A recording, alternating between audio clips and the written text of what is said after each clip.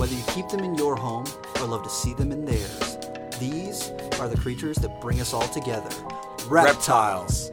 We're going to be delving into the experiences of reptile lovers from around the block and around the world.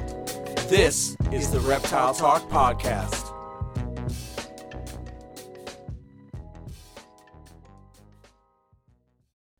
What's going on, everybody? My name is Jeremy Turgeon from Brassman Reptiles. And I'm Rob, and I'm keeping it real.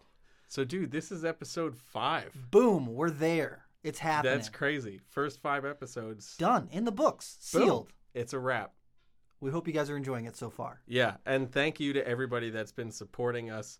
Right from the get-go. Right off the bat. It's absolutely amazing. Amazing. It's been really cool. And for those of you who have been downloading it, we appreciate that. If you've been checking it out on Apple Podcasts, if you could leave us a review of what you thought about the podcast so far, Yes. that would help us a lot. So that when people search for Reptile Podcast, we are up there with all the other cool guys. That's right. So, total side note, if you hear some random noise in the back of this, that's a guinea fowl. Yeah. We're going to feed that to something. It's driving me to the brink of insanity. Oh my gosh. Anyway, we're going to try to not focus on that, even though it is right over there.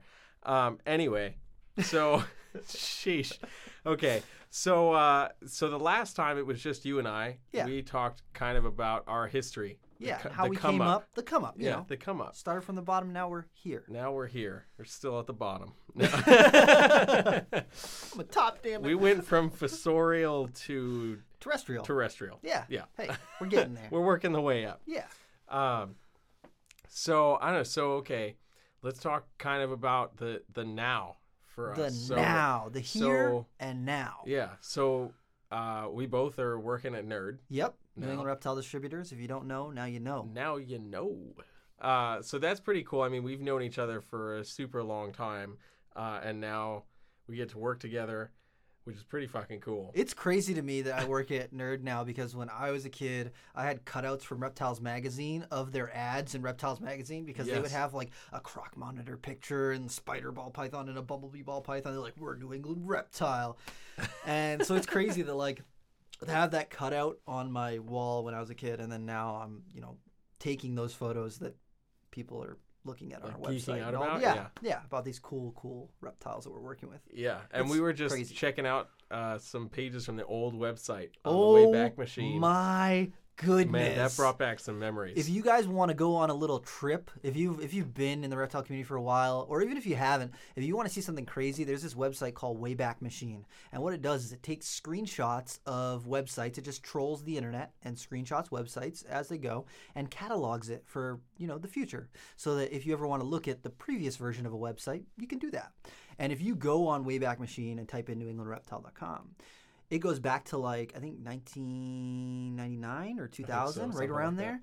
And you can see what our website looked like way back. When we're talking about, when I first got the internet and I looked on New England Reptiles Forum, you can see all that stuff and see the prices that some of those snakes are going for. Oh my Spider balls God. were like $25,000. Yeah. Man. Those were the days. So we went down a trip down memory lane where we were looking at all the different ads on the website and how much things were going for, and seeing how some prices change and some have stayed exactly the same. Like Brazilian rainbow boas are like $150 to $300, and we're like, yep, that's exactly what they go for now. Yep, stayed pretty consistent. It's interesting to see that on certain species. Through those years, that's been very steady, average. Very steady. Yeah, and I don't think that's likely to change all that much for the next couple of years unless something drastic happens. Yeah, I think one of the things that's going to help it stay there now is the fact that there's a couple of mutations that exist out there, so people are a little more interested in them than they were from just their natural beauty. You start throwing some interesting stuff in there. I think it's funny because there's this two camps of keepers, or people who are into breeding. There's people who are super into localities and natural wild types, and then there's the morph people. And the locality people have always been into a lot of the people who like Brazilian rainbow boas. They're just I like them because they're naturally beautiful, and then they see an albino, a teen egg albino, and they're like, it's ugly. You can't improve upon how good the original is. And then the people who are like morphs are like, but it's bright white. How can you not love it? And it's just funny to see how polarized those two groups can It's get. true. And there's a small number of people that fall in the middle Yeah. where they're like, I can appreciate that, but I That's can me, also man. appreciate this. Same. That's me. I Yeah. fall right in the middle where some things I'm like, yep, I'm totally with it for the natural value. My scrub pythons, if you produce an albino scrub python, you're like, I don't know if you can make it better than a regular barneck scrub python. But certain, like ocelot Borneo shorttails, and I'm like, oh man, that thing's Right, fucking right, amazing. Oh, exactly. it's so cool. Exactly. It's amazing. Yep, for sure. So it's definitely like it's badass to be at Nerd. And I mean, like, Every day's an adventure. You wake up, Every you come day's in an the adventure. morning, and you're like, okay, what is going to happen today? Because Yeah. there's something that's going to happen throughout the day. You can be like, wow, I didn't think that was coming. yep, no, that's very true. It's almost like the Tiger King saga. Oh, my goodness. No, I it's- didn't know that was going to happen Oh, this my time. God. Yeah. Oh, my God. It's not that crazy. No, it's not that crazy at all. No meth. No. No. Less tigers. Yeah, way less. Well, there's a lot of tiger retics. There are a lot of you tiger know, retics. That's our tiger. Yeah. But yeah, so that's super interesting. I remember when I decided to take the job up here, like, it was one of those never in a million years would I have ever expected to have gotten that job. And I was like, I can't pass up this childhood dream Yes. kind of thing. Yeah. I was like, have to do it. I left my cushy job as a teacher To clean snake poop. to come rough it To in wrangle people. in a snake house and wrangle rowdy staff. Yeah. So, and I absolutely love it. So, You can't ask for more than that. Come on now. no, absolutely not. And wrangle Kevin. And wrangle Kevin. That I was not totally expecting that, but I'm here for it. Yeah. I'm here for it, and it's been fun. It has totally been fun. Brian Cusco just put up the interview he did with Kevin at It's a Tinley. little while ago, but yeah. It was a little while ago. He did a lot of interviews that weekend, and then just did his trip to Australia and like all Yeah. this other stuff. So he's like doing all of that. But that video came out. It was freaking awesome. So shout out to Brian Cusco. That weekend was A amazing. whirlwind. It was. But that was when I really got the switch going off of like, oh, you have to be Kevin's PR person too. Yeah. So like that Sunday was like, Kevin, at 11:15 we got to be over here. At 12:30 you got to be over here. Now you got to go do this interview with this person. Somebody wants you to sign their book over there, and we're gonna go over here. And we're gonna go over here. And then these people want to come up to Nerd and blah blah blah blah. And I was like, oh my God, Wow. he's a celebrity. But that was really cool. So if you haven't seen that, go check out Triple B TV, Brian Cusco. Check out that interview with On Kevin YouTube. because that was really cool. It's on YouTube. Yep. Yeah. So in tandem with that, we both still have our own collections Yes. of animals and Yes. are working with a bunch of different shit, A lot of different a things. lot of different A things. variety. Yeah. You know. A spackling of different things. Oh boy. So you have a bunch of scrub pythons. I do. I love scrub pythons, and I've loved scrub pythons for a really, really, really long time. I think my first love when it came to like captive snakes was probably Bloods and Shorttails, because I just remember like seeing pictures of them in magazines and in books and stuff, and I was like, those things are amazing. Just like their heads look like a little coffin, and they like look at you, and they got this reputation of being really nasty. And then you talk to people who keep them, and some people are like, yeah, they're super nasty, and then some people are like, they are awesome. You just have to like respect them.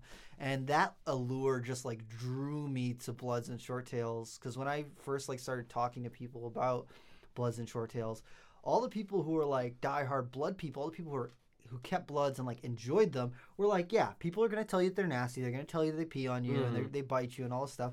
And it's like, yeah, if you go in with the mindset that I'm going to be the master of this beast and I'm going to show it who's boss and I don't care what it wants to do, yeah, you're going to have a bad time, because they're smart, they are strong, and they don't put up with shit. And Yep. so, but then when you talk to those people who are into them, they're like, yeah, but if you respect them and like learn kind of a little bit of their body language, they're super easy to read. Oh yeah. You don't usually end up with these psycho animals that people tell you about. And as long as you don't buy like a wild caught import one, they can be really great. Just like, you know, not, I don't want to say companion, but like a great pet snake for an intermediate keeper. And that like really drew me to blood pythons, and then seeing scrub pythons in books and stuff. I was just, I don't even know. I probably saw more scrub pythons online than I saw in books, because usually scrub pythons don't get a very big draw in books and things like that. But I was just, when I first saw the first picture of a Barneck scrub python, I was like, that is my dream snake. If I can't have venomous snakes, that is my dream snake. And then talking to people about scrub pythons too is the same thing. People are like, nope, they're nasty. You can't win them over. They're horrible. They get giant. They want to bite you in the face. They're terrible. And then when you talk to people who are diehard scrub people, they're like, yeah, some are like that. But if you like take your time and put some work into them, they can be really great snakes. And that always like really, really drew me to those snakes. And for whatever reason, I just was like, you know, when I was younger, I had the opportunity to buy scrub pythons a few times when I was still living with my parents, but I didn't want to get them because I knew they got big.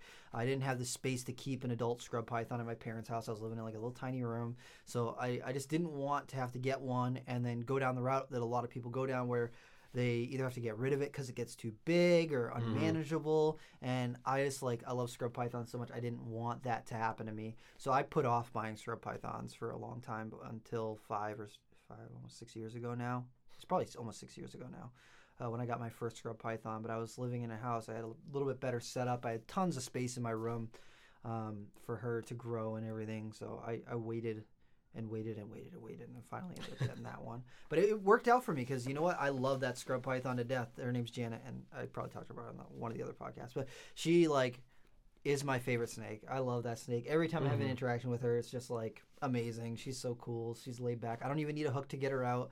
I literally have just gotten her used to the point where I can just take a hat, flip it right over the top of her, and just scoop her right up, right off wherever she's hanging out in her enclosure. I can just scoop her right up.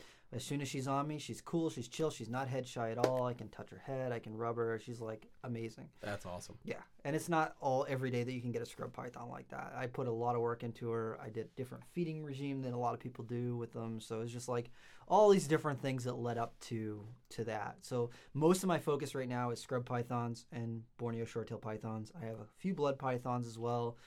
And a couple other things here and there, some carpet python, blah, blah, blah, all that other stuff. But my attention has always been, and probably always will be, bloods and short-tails and scrub pythons. Those are just my favorite when it comes to reptiles. Yeah.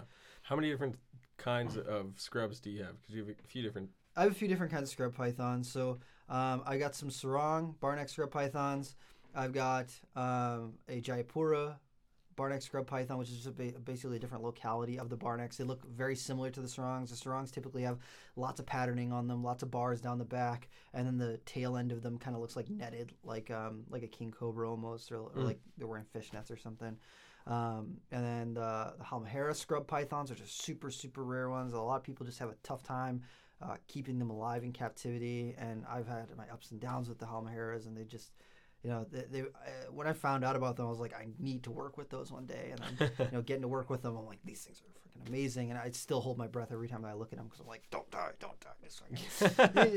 be cool, we're cool. Yeah. And then I've got the Highland, my Oxabil scrub, which everyone's in love with. And that thing is she's amazing. Beautiful. She's really beautiful. And she's an animal that I didn't set out looking to get. She's one that kind of found her way into my life. The person who had her before me didn't want to, but they had to get rid of her. And then through different vectors, some other people, they said, this guy is into scrub pythons. He's super about them. He's got a huge amount of respect for them. You should contact him about getting this scrub python. And so we kind of met up because the price that she wanted was a little too much for what I was looking to spend at the moment. We worked something out.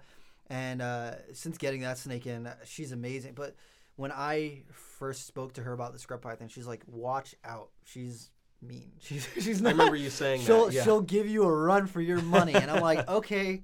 I've worked with angry scrub pythons before or defensive scrub pythons before. I'm really good at working with them a hook. I'm cool. I don't need to touch it. If a scrub python doesn't want to be touched, I'm cool with not touching it. I'm not one of those people who's like, it needs to be my best friend. But I do like to get them to a point where they're manageable. Yeah.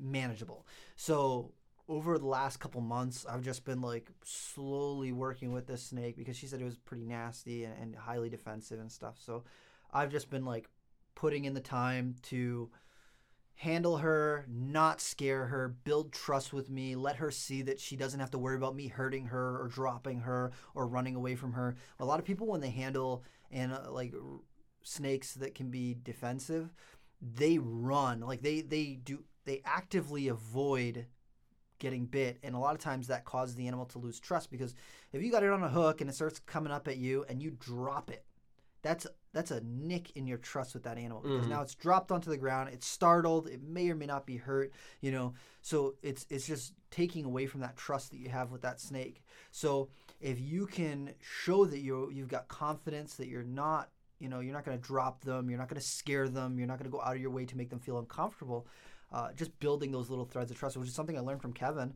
is that you need to build these little threads of trust, because people talk about reticulated pythons like they're intelligent, and until you work with scrub pythons, they're like completely different to me than reticulated pythons, because every move that a scrub python makes is calculated, in my opinion. Every time that they look around, every time that they move, when they're holding on to something, everything they're doing, they're thinking about. Even to the point when they're eating. Scrub pythons, when they smell food, they get excited, but reticulated pythons, when they smell food, they lose their mind. They just are like, food, it's food, and they get my 500-pound life or whatever, and they're like, I gotta eat and whatever. And I've seen retics chewing on plastic before, because the sides of their tub, because they're like, food. Yeah, it's not food. You know that it's not food. In the wild, that would be a branch or a rock, and you're still constricting it. What are you doing? Yeah. But I've never seen scrub pythons do that ever. Scrub pythons, they're keened in, they're watching, they're using their heat pits, they're just they're invested in what's going on. And I don't know, for me, that's just so interesting to see and to experience, because that's what I feel. Every time I hold a scrub python, it's like an experience to me. I'm watching this animal interact and react to what I'm doing, because you take out a blood python, it's watching you, but it doesn't usually give you a lot of visual cues of what it's thinking, unless it's upset, and then it's huffing, puffing, it's going to be rigid and all that sort of stuff. But if a blood python or short tail is calm or relaxed, it's just it's there, it's just chilling with you. And with a lot of other snakes, you might see the eyes move a little bit, but it's not like scrub pythons. I don't know. Scrub pythons is just so different to me than every other non-venomous snake that I've worked with. And I can't even group them with anything else, because they're not like anything else that I've worked with. I just love that. So, yeah. They're pretty freaking sweet, too. They're awesome. I love those things. They're so cool. It's just and the people who work with scrub pythons, I feel like they think very similarly, that they just have this huge amount of respect for this animal, because when they get big, they can seriously do some harm. They're incredibly strong snakes. If you've held a 7-foot-long scrub python, they are so strong. So, because it's not big around, but they're just so muscular. Muscle. Yeah, strong and so muscular. What the heck was that? Did you see that photo of that dude? I'm assuming it had to be Australian. Oh, yeah, the King Ornai. Monster. Oh, the giant one, yeah. Oh, my God. That is a scary thought. That was a big-ass snake. That is a big scrub. So King Ornai are the biggest scrub pythons, and they're from Australia, and to my knowledge right now, I don't think there's any in the United States. There were some years ago, but since Australia doesn't allow export of their native wildlife, typically, that's a species that just doesn't exist in the U.S. trade at all, to my knowledge. Dang. There's probably 1 or 2 people who are hoarding them and keeping them, and they just don't talk, they don't talk about it. Yeah. And then there's probably a couple people in Europe who might have them. But it's not something that you would ever most likely you're not going to see King Ornai popping up in the U.S. trade at all. That's a scary snake. It is a formidable snake. So one of my buddies over in Australia, one of the guys who I follow on Instagram, Smithy over there, he's got a big, a pretty good sized King Ornai, and every time I see a picture of that thing, I'm like, that is so impressive. It's just it's huge. It's bigger around than a Coke can, and it's just for a scrub python to be that big, it's gotta be big, long and big. Yeah. Scrubs are just naturally more slender, because Janet is probably 10 or 11 feet long, and she's a little bit smaller than a Coke can around. She's a little smaller than that. So to be bigger than a Coke can, that thing's massive, just absolutely massive. It's just such a incredible animal to behold, and just, I don't know, man, they're such cool snakes. They're so cool. But that one of the guy in the water holding the big scrub python, I'm like, man, if I saw a scrub that big, I wouldn't want to be anywhere near it. Dude, that's why I'm I was seeing that, and I'm like, okay. Just knowing what I know about scrub pythons and how big their teeth are, I'm like, ooh. Bruh. If you have an accident with that, that's a bad accident. I got a bad back. I got a bad bite. Oh Oh man. But yeah, ever since I saw scrub pythons, I was like, I need to work with those. And so I just have a huge amount of respect for those snakes. I have a huge amount of fascination with them. And it just grows. The more that I work with them, the more interesting they become to me, which is just like, is what it is. Yeah. Have you seen, especially since you've had like Janet, since she was a baby. Yes. Have you seen like really certain drastic behavior differences from neonate to subadult? Yes, absolutely. Especially with the way that you handle them. They can definitely habituate to your style of handling and your style of keeping. If naturally when they're babies, they're more defensive. Just because they're so small, they live in a highly competitive environment. They have to be a defensive animal. They're semi-arboreal. They spend time in the trees. They have to watch out for birds. They have to watch out for mammals. They have to watch out for everything. So naturally when they're small, they're high-strung. They're going to be afraid of what you're doing. But since they are so smart, if you get them used to a certain way that you go into their enclosure, a certain routine for feeding, they can pick up on that very, very quickly. And that's like, you can use that hugely to your advantage if you have the foresight to do that. Which I feel like a lot of the people who keep scrub pythons can kind of pick up on that and kind of get a feel for where you're at when it comes to that sort of thing. Because Janet, when she was young, when I first go into her enclosure, it's defense. She's scared, she's nervous, but she wasn't big on striking. She was never big on biting. Even when she was little, she was a captive bred baby from captive adults. So she's like F2 or F3 removed from the wild. So she's, in there.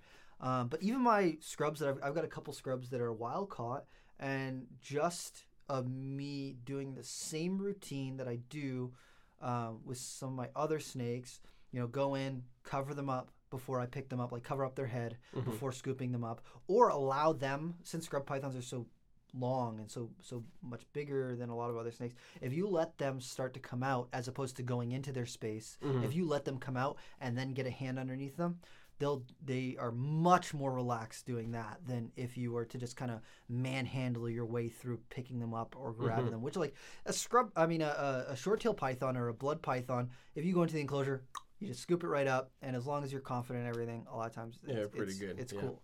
But with scrubs, it's a different ball game. They are very aware. I mean, not to say that other snakes aren't aware, but they're very in tune with what's going on. And if you're not respecting, it's noticeable with how they interact with you. So from the time that Janet was little, I fed her on a more sparing feeding schedule. A lot of people, when they have a baby snake, they want to feed it a lot to get it to grow because they want to see it get bigger. They want it to get to adult size, and a lot of people want to breed them sooner. And with scrub pythons, I think that's to the detriment of the snake itself. I think that they are more attuned, more keyed in to slow growing, to taking more time between feedings, not as giant meals. They can handle big meals, but I've found that just doing a little bit smaller, not going crazy with the feeding. And then with Janet, what I did is I spaced out my feedings, and then I would do a lot of going into her enclosure, not feeding her. So a lot of the times when I was going into the enclosure, it wasn't food. It was, he's here again. And it was it's not food time. Because if you habituate them to the only time my cage gets touched is the time when I get fed, then every time you touch the cage, it's food time to them. So if you work with a snake that's only been interacted with when it's like basic cleaning and feeding, then they're going to learn that. And that's, can put you in a tough spot when they get to be 10 or 11 or 12 feet long, where you open up the enclosure and you need a shield to protect you, a shield and a snake hook, so that you don't get eaten, because the thing is like, oh, food, you're a giant heat signature, let me come right for you. And so, that sort of thing, in my opinion, has a huge impact on how the animal interacts long term. And you can even, if you get an animal that's a full-grown adult, you might not be able to do anything about it. It might be already so stuck in how you do things or how it's been done that it might just, that's how it is. But if you get them when they're a little bit younger, under probably 3 or 4 years old, you can probably habituate them to how you prefer to interact with them. And, that's every animal's an individual. Every single one's different. They're not a teacup. They're not, they get printed off of a line. So some animals are going to be more high-strung. Some animals are not. And I feel like with the scrub python community, there's just not enough that's been done with breeding them yet, just because they're a little bit of a tougher animal to figure out how to breed them. There hasn't been enough generational breeding to really figure out what we can do with them, because I think there's a huge amount of potential. And I think that once we start getting a couple generations into captive breeding and seeing people being more successful with them, I think that there's a huge amount of potential for them to be like one of those pinnacle snakes that people work their way to. Because, I don't know, a lot of people feel like retics are top of the line, and I've worked with reticulated pythons, and they just don't do it for me like scrubs do. I don't know what it is, but I like them. Yeah, dude. I'm about it. So have you worked with scrub pythons before? I have not. Okay. I have not. But you worked with carpet pythons. I work with carpets. You're a big Morelia guy. I love Morelia. No, you don't. That's my thing. Oh, wait. I'm all about it. What drew you to Morelia in the first place? Man, I think in all honesty, it was that head. The bulky, the big muscles on top. Yeah, like one of my first experiences with carpets was a friend of mine had like a massive coastal carpet, and I remember he had taken it. It was like super friendly, like you could do whatever with it. But I remember one of the first times I went to go see it, he had taken it out, and the head went like past his shoulder and was like coming towards me, and I was just like staring down the barrel, face to face with this like. Had to be like easily 7-8 foot coastal carpet, and I was like, oh my god, that's badass. Yes. Like that face, when you're staring at that face, the head on, I was like, whoa, beef. Okay, this is really cool. And I don't know, I have been coming up, I had a shit ton of ball pythons, and like I was very used to that, and I had a couple of carpet pythons, but never anything that was like a massive, huge animal.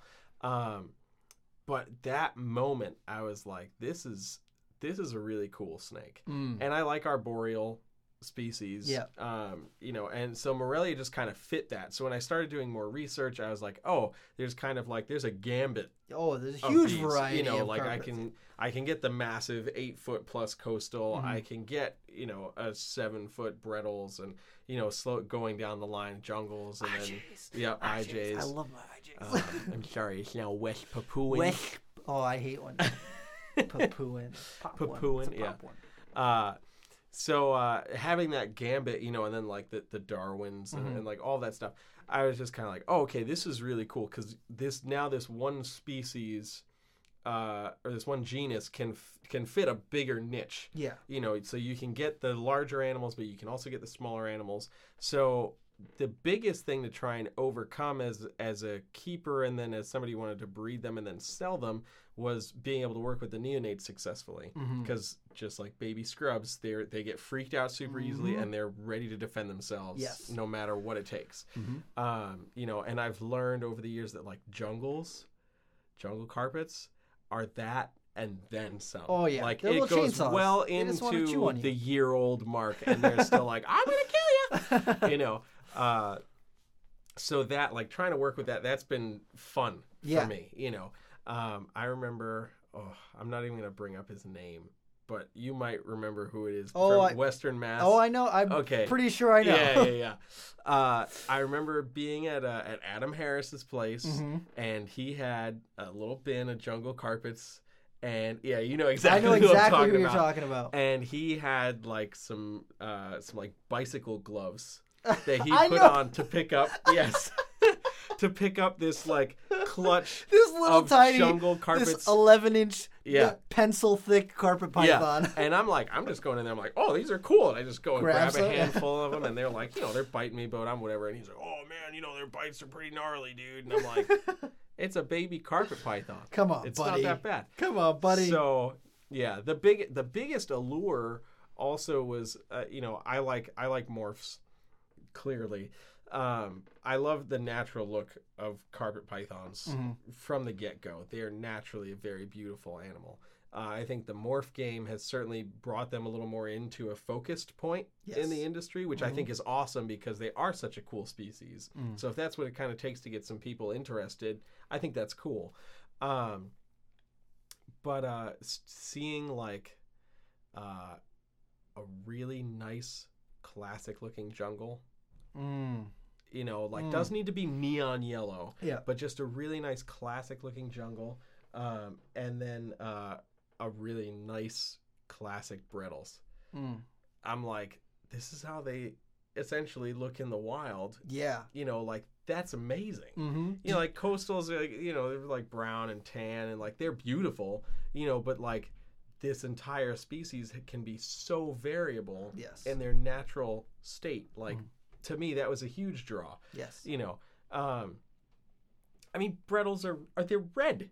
Yes. And They're red. they're like, I'll give you that. you know what I Those- mean? Like, Pretty cool. come on, dude. You know, how many years have they been trying to figure out a way to make red stick in a ball python? You know what I mean? And it's like, nope, this thing's red from Naturally. hatching all the way through to adulthood. It just gets better. You Yes. know, so I'm like, that's amazing.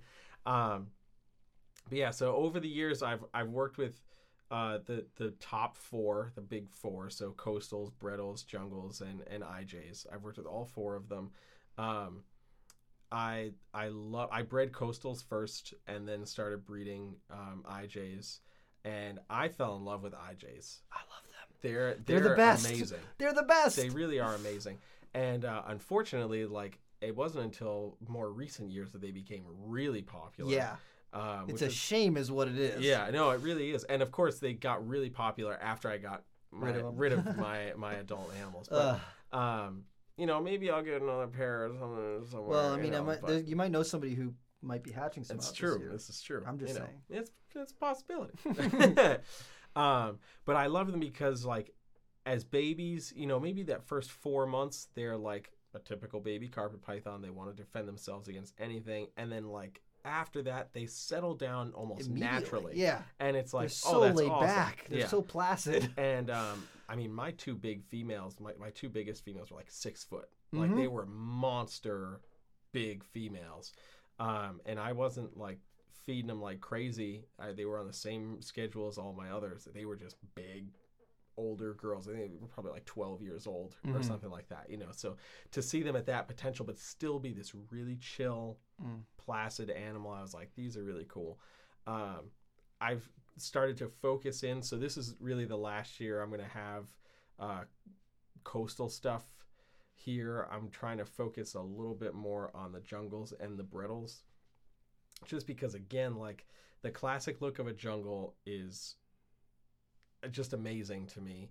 But I got really heavy into the Ocelot project from Mike Curtin. So I've got a couple of Ocelot jungle jags. I've got a non-jag Ocelot male Hell yeah. that is like silly. And then last year produced a male Ocelot zebra jag that I've held back, and he's looking ridiculous right now. So I'm holding that animal back. Unfortunately, it looks like after this season, I'm not going to be able to breed my original Ocelot jungle jag anymore, because she's still having some issues after having those slugs all twisted up in her oviducts. So I think I'm just gonna table her. You know, I'll still keep her as a pet animal because she's phenomenal, and she was like that first animal I got when I was really getting back into it. But she's a total asshole now. Like, I used to be able to go in there and grab her and like do whatever, and after this season, she's just like, nope, don't touch me, don't even look at me. Like, literally, I opened up her enclosure the other day and just was looking at her, and she was just like, fuck you, and just launched right out at me, and I was like, what happened? We used to be such great friends. You guys broke up. So. Yeah, we broke up, and she's holding a grudge. So, but so I want to dive a little bit more into that. I've got some striped jungles too, so I want to try to get the striped stuff into the Ocelot, see what kind of influence that has. Yeah, I'm all about that. And then I got a little heavy on some Brettles stuff. Oh? Just a little bit. Did you now? You know, just a little bit. I may have like 7 or so. It started with a pair of Het Stonewashed from my buddy Noah, who got them from Nick Mutton. He basically already raised them up. And then he was getting out of carpets so he could focus on boas. And I was like, I want those. Yes. Like, I want those 100%. And the little bastard didn't tell me when he was selling them. I had to see it on Facebook first. Ah! I saw it on Facebook, and I called him and was like, Motherfucker. "You motherfucker!" So I got those from him. He was like, "Well, man, I didn't think you were, you'd want to spend any more money because I already bought a bunch of his carpets." So he's like, "I didn't know, And I was like, Yep. "Bro, I Those told you, go. I told you if you were letting those go, you let me know." But anyway, so I got those animals. And then a few more, and then a few more, and then this most recent group, the Hypo Stripe stuff. Oh boy, from Nick, that are just absolutely amazing little animals. So you'll see babies from those in 5 years or whatever, No big deal. however long. It's casual. But I think that's another draw for me to them, is the fact that they're not a species you can get up to size in 2 years, and then just make a shit ton of them. The Centralians need to get that 4th year in on those girls before they're like really able to pump out a solid, good clutch where you can pretty much be in the clear. And the Brettles out of all of them are probably the trickiest to breed because they need that decent temp drop. So I like that challenge. It's not as challenging as scrubs, but it's a little bit, I can't get, you've seen my room. It's small. I've always had a really tight, jam-packed room. So like when I bred Brettles years ago, I was elated because I didn't think I got the temps cool enough. And then she laid a clutch of, I think it was like 15 perfect eggs and everything. And I was like, oh my God, I did it. Mint. Oh my God, I did it. Hell yeah. And was like, what? So that to me is like, okay, cool. Like I've done that before. I can figure it out. And I like that. But I just like the fact that it's the carpet niche is a small niche that's certainly growing, but it's not a for everybody niche, which is cool. So I've got that going on. The only other coastal stuff I'll have going on is I'm trying to do snows and moon glows and stuff. So like I've got my pair of Axanthic coastals, Harris line Axanthics. I like those. They're smoking. I've got my albino girl that's like a jungle Darwin intergrade. It's an everything bagel. It's an everything bagel, yeah. And then I've got my super caramel albino female that I produced last year. I'm keeping her for that Moonglow project. And then I've got like that Axanthic zebra. So trying to do, maybe some Moonglow zebras or whatever. Something Casual. Light. Something light. But yeah, so I just like that. But my collection is fairly diverse. I've got the ball pythons because I just have the ball pythons. I have a couple ball pythons too. It's okay. It's okay. God. I won't judge you. A couple or 40 because I'm getting close to that 40 no, I've got number. like 4. Yeah, no. I made some. I've had some good days. But yeah, so I've got some ball pythons. My thing with ball pythons, when I started to get back into them, there's a funny story. Because when I started to get back into keeping more animals again, I didn't want to do ball pythons. Because that was basically like the demise of my original company. So it was like, I don't want to do ball pythons anymore. I've got my original first snake ever, that ball python. That's all I want. I don't want anything else. And my partner at the time was kind of getting into the snake stuff because he was not into snakes when we first got together. So it was a process. And we were going down to the White Plains show.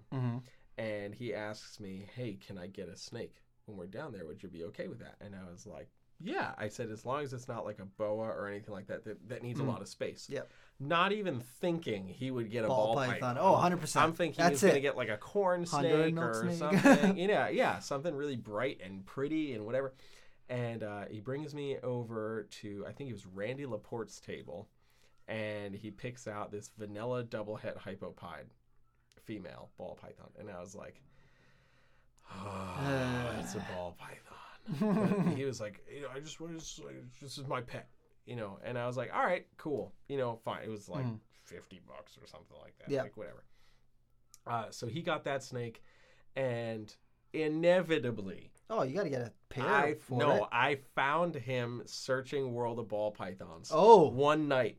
He was like, I like rolled out of bed and he wasn't there. And I was like, oh, is everything okay? And I see him on the computer scrolling through World of Ball Pythons, and I was like, I know what this means. And he's like, what? And I'm like, more you're ball going to want to pythons. breed ball pythons. And he's like, no, but like, these are pretty cool. And I was like, you're going to want to breed ball pythons. Kid you not, within 2 weeks, he was like, so I kind of might want to breed ball pythons. I'm like, oh my God. Here it comes. I said, okay. Oh, here it goes. Yeah. So I was like, okay, fine. But I have to pick out the male. Yes. Because what you have has some cool recessives. We should find something that's going to go well with that so we're not getting screwed. Yep. That's how I got that Coral Glow Leopard double het hypopod was for that project. And then, that relationship didn't last, whatever. Yep. He let me sell that snake because he couldn't bring it to where he was going. So I sold the snake and I kept that male. Thank God. But because now I have a bunch of ball pythons. But inevitably, I got more ball pythons. Oh, more ball pythons. And I'm like, say. oh gosh, because now I had this male and I had nothing to breed it to. So I'm like, okay, now that's now a sin. So I'm like, okay, now I need this and I'll get this and I'll get this. And now I'm like, okay, so I have 8 or 9 or 10 males and 20 plus females. Oh my Lanta. And then there's going to be some holdbacks because some recessive holdbacks. stuff. And, Did you say the H word? Yeah, the H word, dude. Holdbacks. Oof. Okay, so ball python holdbacks are one thing. What I'm excited for and not excited for at the same time are retic holdbacks and berm holdbacks. Because I don't have many of either. I've got like 4 retics and I've got like 3 berms. But the projects I want to do with those are going to require me to hold some things back. Yes. So like I want to do marble OGS stuff. Yes. Right. So I've got that platinum marble male and then the super tiger OGS female. So not this season, but next coming season, she'll be ready to breed. So those will go together. That's inevitably going to be at least 1 holdback. Probably 2. Maybe 3. Because, think about it. Everything's going to be tiger. Yep. So tiger head OGS. Yep. Right? And then there's platinum and marble. So, Platinum marble tiger head if OGS. if I could hold back a pair of, platy tiger marble no, hogs. No, you don't want a pair of platinum marbles. Why not? Ivory. That's true. But why not? Like world first. Yeah, exactly. The triple super recessive. It is what it is. Go for broke, right, I'm Rob? stressing right now. Yeah. So there's that project, but then there's also like I've got that albino craziness. Ooh, yeah. Throw that into the OGS stuff. That could yield some interesting offspring. And then the berm stuff, I really want to make caramel labyrinth stuff.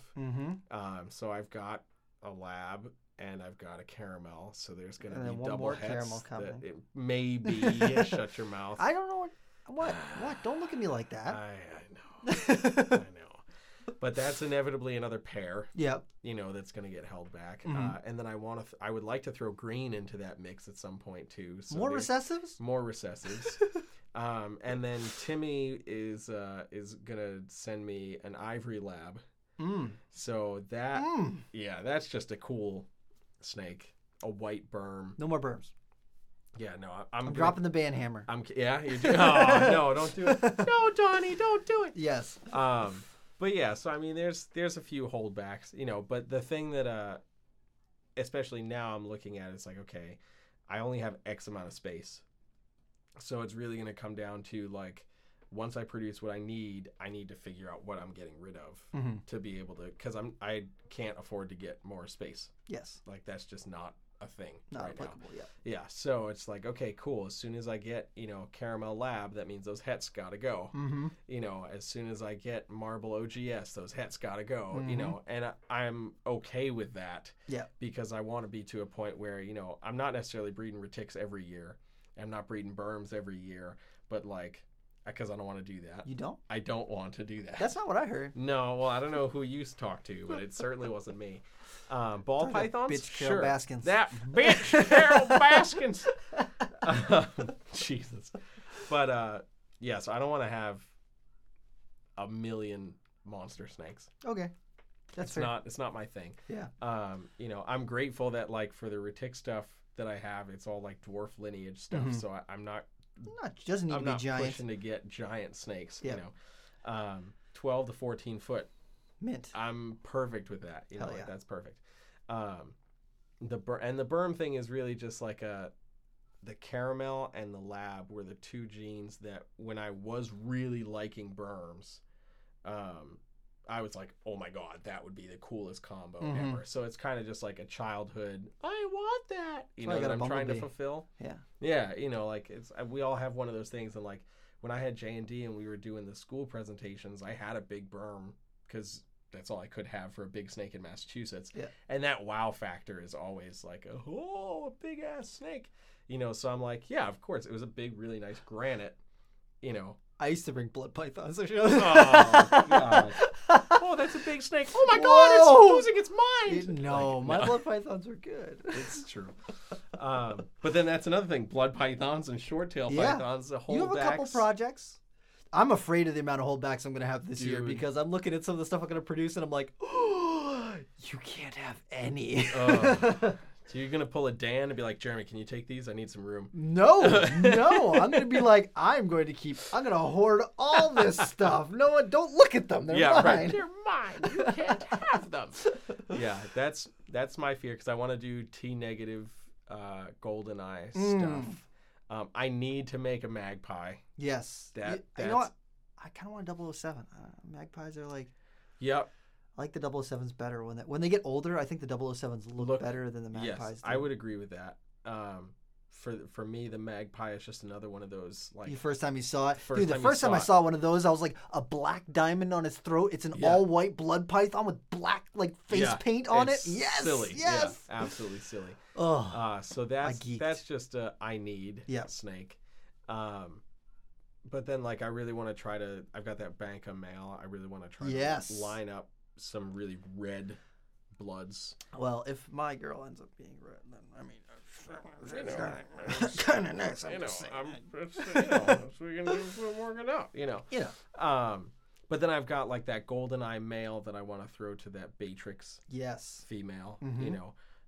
So that'll be super cool. And she's still very young, so by the time she's ready to go, I could actually have a GoldenEye het T Het T- paws mhm. to be able to throw to it, Mhm. you know, because she's het T paws. So Hell yeah. that's, you know, a little even more, you know, interesting. So that's the whole thing. And then the Borneos, I need an ocelot. I can produce ocelots. So, you know, we'll see. Yeah. I don't know. And then Amazon tree boas. No big deal. You know. Yeah, there's a lot of shit, man. Mhm. There's a lot of shit. So, but again, like kind of knowing where I'm at space wise, I have to be willing to part with certain things. Yes. So I'm already like planning that mentally, where it's like, it's, you know, it's gonna be in my collection. I'm gonna love that animal, of course.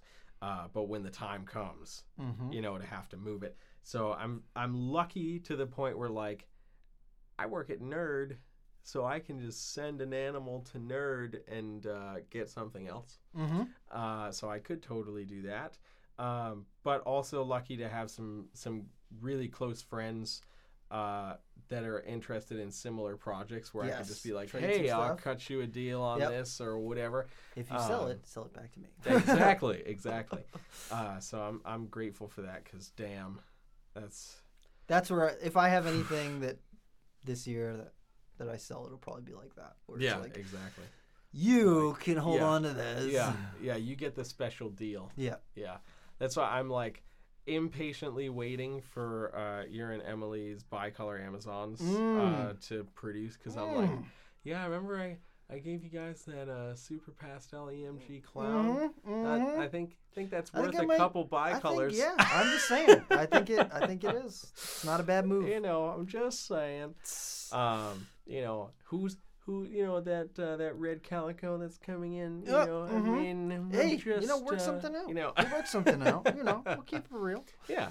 And that's both how we all like end up killing ourselves, just inundating ourselves, trading snakes back I don't and need more forth with snakes, each other. but that snake. But that one, yeah, I have to not look at Morph Market. That's the or toughest anything. part of my job right now is that I have to look at Morph Market and King Snake and all those classified sites to like post our stuff. So Yeah, like I'm right. already on there. I might as well look if there's Yeah. any scrub pythons for sale right now. Mhm. I don't need to look at that. I mean, I just that gets me into trouble because then I'm Yep. looking at now I'm looking at like, oh man, Okatee corn snakes. I want to get one so I Yeah. can use it for educational programs.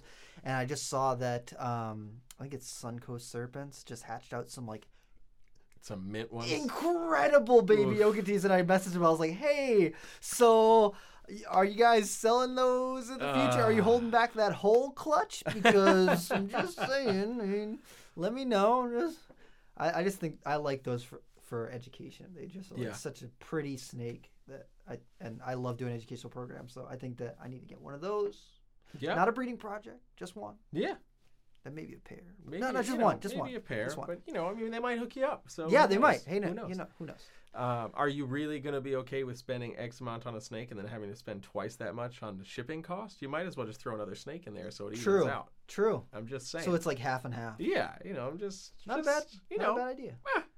Whatever. But no, I Make hear it you. worthwhile. Exactly. I hear you because I've been looking at like other colubrid projects. That's like the one aspect of my collection now that is lacking is my colubrid department. And I used to be such a colubrid fanatic. I'm like, I got, I never was big in colubrids. No? I like tiger rat snakes. I like big ones. Yeah, But you yeah. can't keep a lot of those. It's true. So I'm like, man, I have a way to get my hands on another rack to get a few Yeah. colubrid things. Some corns. Yeah, so maybe a couple corn snakes, a couple Cal Kings, and some Sinaloan milks. You need to get some of those reverse stripe Cal Kings because those are things pretty freaking geeked sweet. me out when I saw them. I was like, Yeah. wait, what? Yep. King snakes look like that now? Exactly. I might need one. But I'm seriously on the hunt right now for vertebralis Cape Baja gopher snakes. Gopher snakes. Pituophis. Because I have my Depii Johnny, and I love those. Smoke They're freaking mint. But the vertebralis I had years ago, and I've been kicking myself ever since when I sold the trio. Wow. That I had. And Rookie move. I can't find them. Yep. I can't find them anywhere, dude. I found a website though where somebody produced. They had albinos. What? Yeah. I'll have to see if I can find it. Yeah, Because you I gotta meant to take find a it. picture and send it to you. But I saw that and I was like, they looked interesting. Mhm. I can't say I was going to rush out and give this guy thousands of dollars for albino. I wonder if they're pure or if you bred them to like Applegate stuff. I don't remember. I'll have to try to find the website because they looked interesting, but I was actually disappointed with how it looked in comparison to what I would have expected. Because you'd think like an amylonistic animal, that red would pop, and that it wasn't the case. Probably is a cross. And I was like, that's not so cool. In comparison to the normal looking animals that can be like so freaking vibrantly red. I'm like, ooh. Okay, yeah. Oh. So anybody out there in the ether that may know where I can get my hands on some vertebralis, please let me know. But yeah, I need to diversify in that just a little bit. I definitely don't want to go crazy, because I mean, colubrids are certainly like a great bread and butter thing from the sales standpoint, just because colubrids are generally easy to manage, and they tend to sell pretty well. But I also know they can lay a shit ton of eggs, and you can very And quickly double get clutch inundated and double clutching and stuff. And I don't want to go down that road at all, because I don't really want to do a bunch of holdback stuff. I'm like, I just know what I like and want to work with what I like for that, and that's it. So like generally no more than a trio of any given project, just to be like, yep, cool, I made some of those. I might want to hold a couple back for a year and see them with some size, but then that's about it. They're pretty much out the door after that. I want to correct myself. It was Yes. Sunshine Serpents that had those corn snakes. Oh, there you go. Yes. There you go. Yes. So that's a whole 10 corn snakes you're getting. No, what? Right. No, they actually did message me back, and they're like, "How many do you want?" And I'm like, 2. How many you got? 2. I want 2. Tell him 2. 2. He's Only telling 2. him right now. He's Right going to now. tell him I'm gonna 2. tell him I'm 2. watching it happen. Oh, actually, they are not that expensive, so I'm gonna get 2. Oh, okay. What are they, like $15? No, not that. But Oh, they're okay. they're worth All right. it. They're like Yeah, 100% worth Yeah. it. I'm down Can't with beat that. a good Okatee corn. Oh man, they're just so beautiful, and their lines are like orange with like Yes. red and big black The big- marks on them. Dude, Oh, when you see those, I think it's my buddy Dom has the love line stuff Yes. with those big Yeah. black Mm. edges. Oh, I love that. Those are mint. Mhm. Those are absolutely mint. But yeah, I think I got a lot of shit. I'm just says that's the Ugh. that's the reality for reptile keepers. It's true, dude. They go from it's either they have one snake that they love and it's their whole life, and Mhm. that's That's it. their pal. Yep. Or they've got 47 snakes. They're like, yeah, I got some snakes. You know, Yeah. I got a few. No Yeah, big deal. 47 or 100. Or 100. 20. Not a big deal. Come on boy. now. Yeah. That's whatever. This sad reality of looking at my hatchling rack right now. That, Yes. That is still quite full, and Ooh. realizing that those are all holdbacks. Yep. And they're all That's animals what that I'm raising. scarily I'm looking like, at right now. I'm like, oh, I can't sell that. Mhm. Mhm. Yeah, that's a little rough. But that's why we're in this, because we are freaking addicted, Yes. and at least it's not meth. True. So True. Oh, Could be man. worse. It's true. Is there a species or a morph of anything that you are interested in or would consider getting at some point besides Okatee corns? I'm very blessed because I've gotten to work with almost everything that I've set out to want to work with. Mm-hmm. My dream animal is still Bell's Phase Lace Monitor. Once I've got space and a house and everything set up, I want to do a little room for a Bell's Phase Lace Monitor. That would be awesome. But that's like my one day. That's my one day animal. If you see me with a Bell's Phase Lace Monitor, I'm living the life because I've got everything Living else. your best life. I've had pretty much unless I can get venomous. If I can get venomous, then that opens a whole nother can of worms that I can't do right now. But as far as stuff that I could theoretically get right now, Mm-hmm. Bell's Phase Lace Monitor, 100%. There you go. I got my scrub pythons. If I could get my scrub pythons to breed, that's it. But I mean, it's like I got almost everything I want. Like I don't know, or I've had it in the past. If I don't have it right now, I've had it in the past, and most everything that I set out like to work with, I've done it, and that's something I'm really proud of. I don't know. That's cool. I can't relate. Bell's Phase Lace Monitor. What about you? What's the next flame that's gonna ignite your candle? I don't know, dude, because I like a lot of shit. Yeah. I am very much like Kevin in that instance where, like, if it catches my interest and it locks me in, like, I'll be like, yeah, I gotta get it. I gotta get it. That was how I was with Chrysopelia. When I had Chrysopelia, I was like, those things are amazing. And then, like, a month later, I had a pair and was like, yep, they're freaking great. They're dude. amazing. Even better in person. Yeah, but I mean, like, dude, the beak snakes were another thing. I'm like, oh, cool, I can grab 1 or 2. Now I have 5. Yep. And I'm like, oh, I lied. Okay. Malukan scrubs. I don't have those. And I haven't had a chance to work with those. I don't want that. That's what I want. Man, son of a bitch. What's the thing? I don't know, dude. Okay, so the next thing I need to get For are your these projects? vertebralis. Okay. They are Yes. the vertebralis. Yes. But yeah, I mean, sometimes I see shit that just catches my eye, like Post Lenotus Yes. are pretty freaking amazing. Oh my God. Yes. And yeah, when I saw a Redneck's adult, I was like, those things will give you shivers, man. Those things and are every cool. single one's different. Oh, they're Yep. so cool. King rats. Oh, yeah. King rats Carinata, are interesting. Yep. I don't know if I'd want to breed them, but I could own one because I think that's just a really interesting species. It's a big colubrid that you don't see super often, but they're starting to become a little more popular. I've got Kev's Madagascan giant hognose here. Oh. That thing is freaking They're so amazing. Cool. They're so cool. I don't know, dude. I just like too much shit. that's my downfall. Yeah. Is like I'm picky as shit. So and I'm not, man. If it well, no, I shouldn't say that because I'm very picky when I have a species that I like. I'm really particular about the right animal, exactly. The key animal. Exactly. But I could never have 2 or 3 species and be like, yep, I'm good. I'm fine with this. If it came down to it and they're like, you can only keep 2 or 3 species, I'd keep Borneos, I'd keep scrub pythons, and probably nothing else. I would just have nice big enclosures for my scrub pythons. I'd have my racks for my Borneos, and I'd be happy. Yeah. I probably would be in the same place. I'd probably do my carpets, Borneos, and Bloods. Mm-hmm. Those would probably be my top 3. As much as I love my retics and stuff, I'm like... Too much space. That's a lot of space. Yeah. That's a lot of space. But, yeah, dude. I just like too much shit.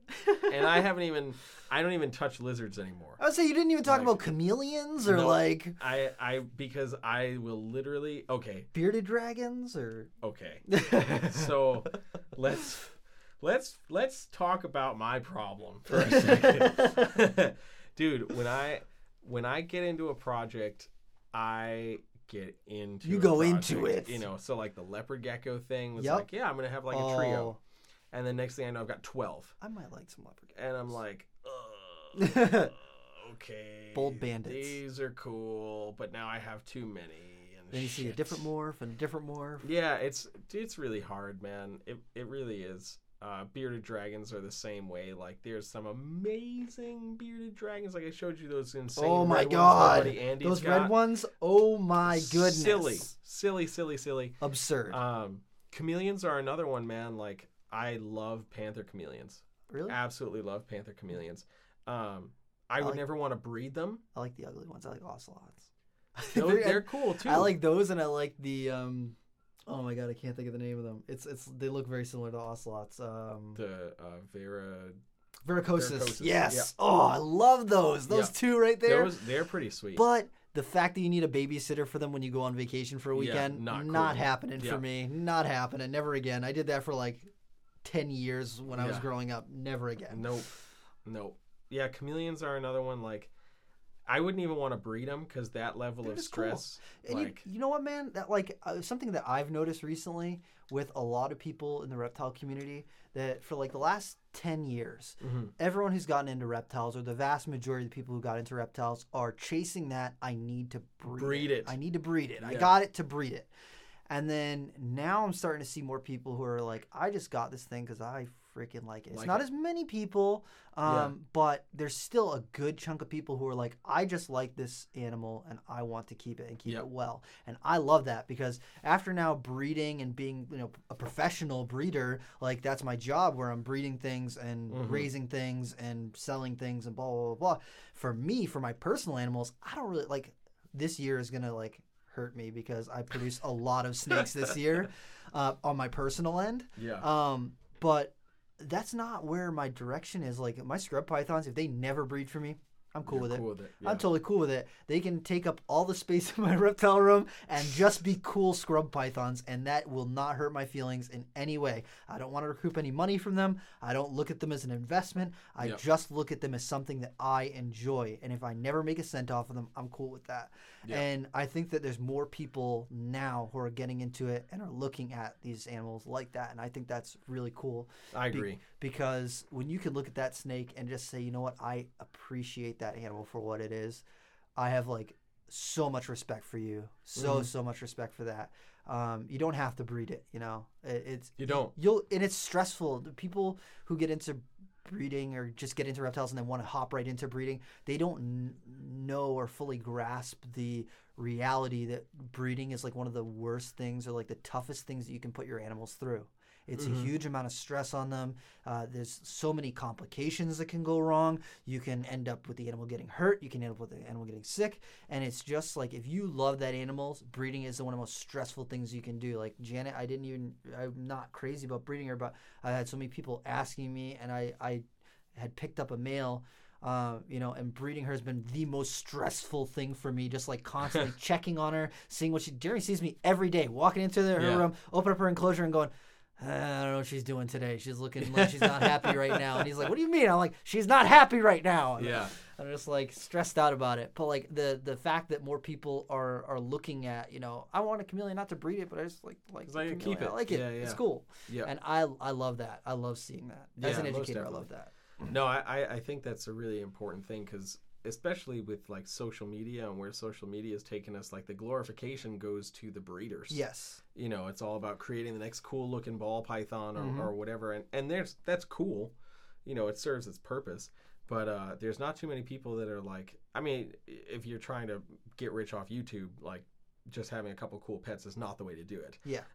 If you're trying to make animal content. But unless it's king cobras. Ask Donnie, he'll tell you. That is true. But just be able to be like, yeah, I have this because I like it. Like, I mean, for me, like, yeah, I'm breeding, but again, like if I couldn't breed anything that I have anymore, I wouldn't be mad at all because I literally love all of these different species. So I would be like, I'd be sad because I couldn't recoup the money I'm going into feeding. Yeah. But at the end of the day, I mean, like, if I really want something, I'm going to spend the money for it. Yeah. Whether it's $100 or a couple $1,000s. Yeah. And I'm going to be okay with that. And I've had people tell me that they think I'm crazy because of that. But I can't tell you how many people have like messaged me and asked me how much I spent on something, and they're like, "Well, you overpaid for that," and I'm like, "No, I paid what I think it's worth."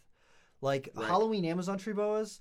There's a lot of people who like one of the Halloweens that I had purchased. I got it for like $150 and then plus shipping and everything. And people were like, "That's terrible. That person ripped you off. It's they're a $40 snake." And I'm like, no, one, this animal's captive bred, and two, the person who produced it put a lot of work into it, and I think it's worth that. If you don't think it's worth that, that's cool, but I value this animal's life. I value that this is what this person think this animal's worth, and I'm going to pay for that. If you don't think that, don't buy it. But don't tell me that I'm paying too much for this snake that I value. Right. Because like if I sell any of my Borneos this year, they're not going to be a $50 snake. I want the person who buys that snake to respect that animal and have that, it's not a impulse buy for them. It's not something that they were like, that kind of looks cool, I'll get it. I want them to think about that snake, what it encompasses, and think about it before they actually make that purchase, because it's so much more important to put that thought into it than just to get it. I think a lot of animals don't get the respect they're due because they're I'm using air quotes right now, inexpensive animal or cheap animal. Tokay geckos are one of those where it's like people don't respect tokays like they should because they're a $20. If you get a wild caught one, they're like $20, and people don't respect that. Golden geckos, Chinese water dragons, dude. Chinese water dragons are so freaking cool. They're smart. They get good size. They're like amazing animals. But because they're a $30 lizard or a $40 lizard, people don't respect them like they should. And it's like, it's so frustrating because I've seen people who get a water dragon and they deck out its enclosure. They give it a 5 foot by 4 foot by 5 foot enclosure, and the thing's got branches and a pond and all this stuff. And I'm like, yes, that's what it's about. That person went and bought that $40 lizard and then put it in a $1,200 setup because they care about that animal. Exactly. And that to me is like so much better. And I think that there's this shift that's happening right now, but there's still some people who are just like, you paid too much for that. You got overcharged for it. And it's like, if I think that it's worth that, I didn't get overcharged. I don't care what you think. I paid what I think is fair. Let's go back to the $100,000 banana ball python days. Yeah, seriously. You talk about overcharged for that $100 snake right now? Yeah. Oh boy. But at the time, it was worth that money. Like, right, exactly. It's worth what you think it's worth. Exactly. Yep. Exactly. So. Well, dude. I think we're running over time right now. We are running a little over time. But, just a little. Just a little. Just by 9 minutes.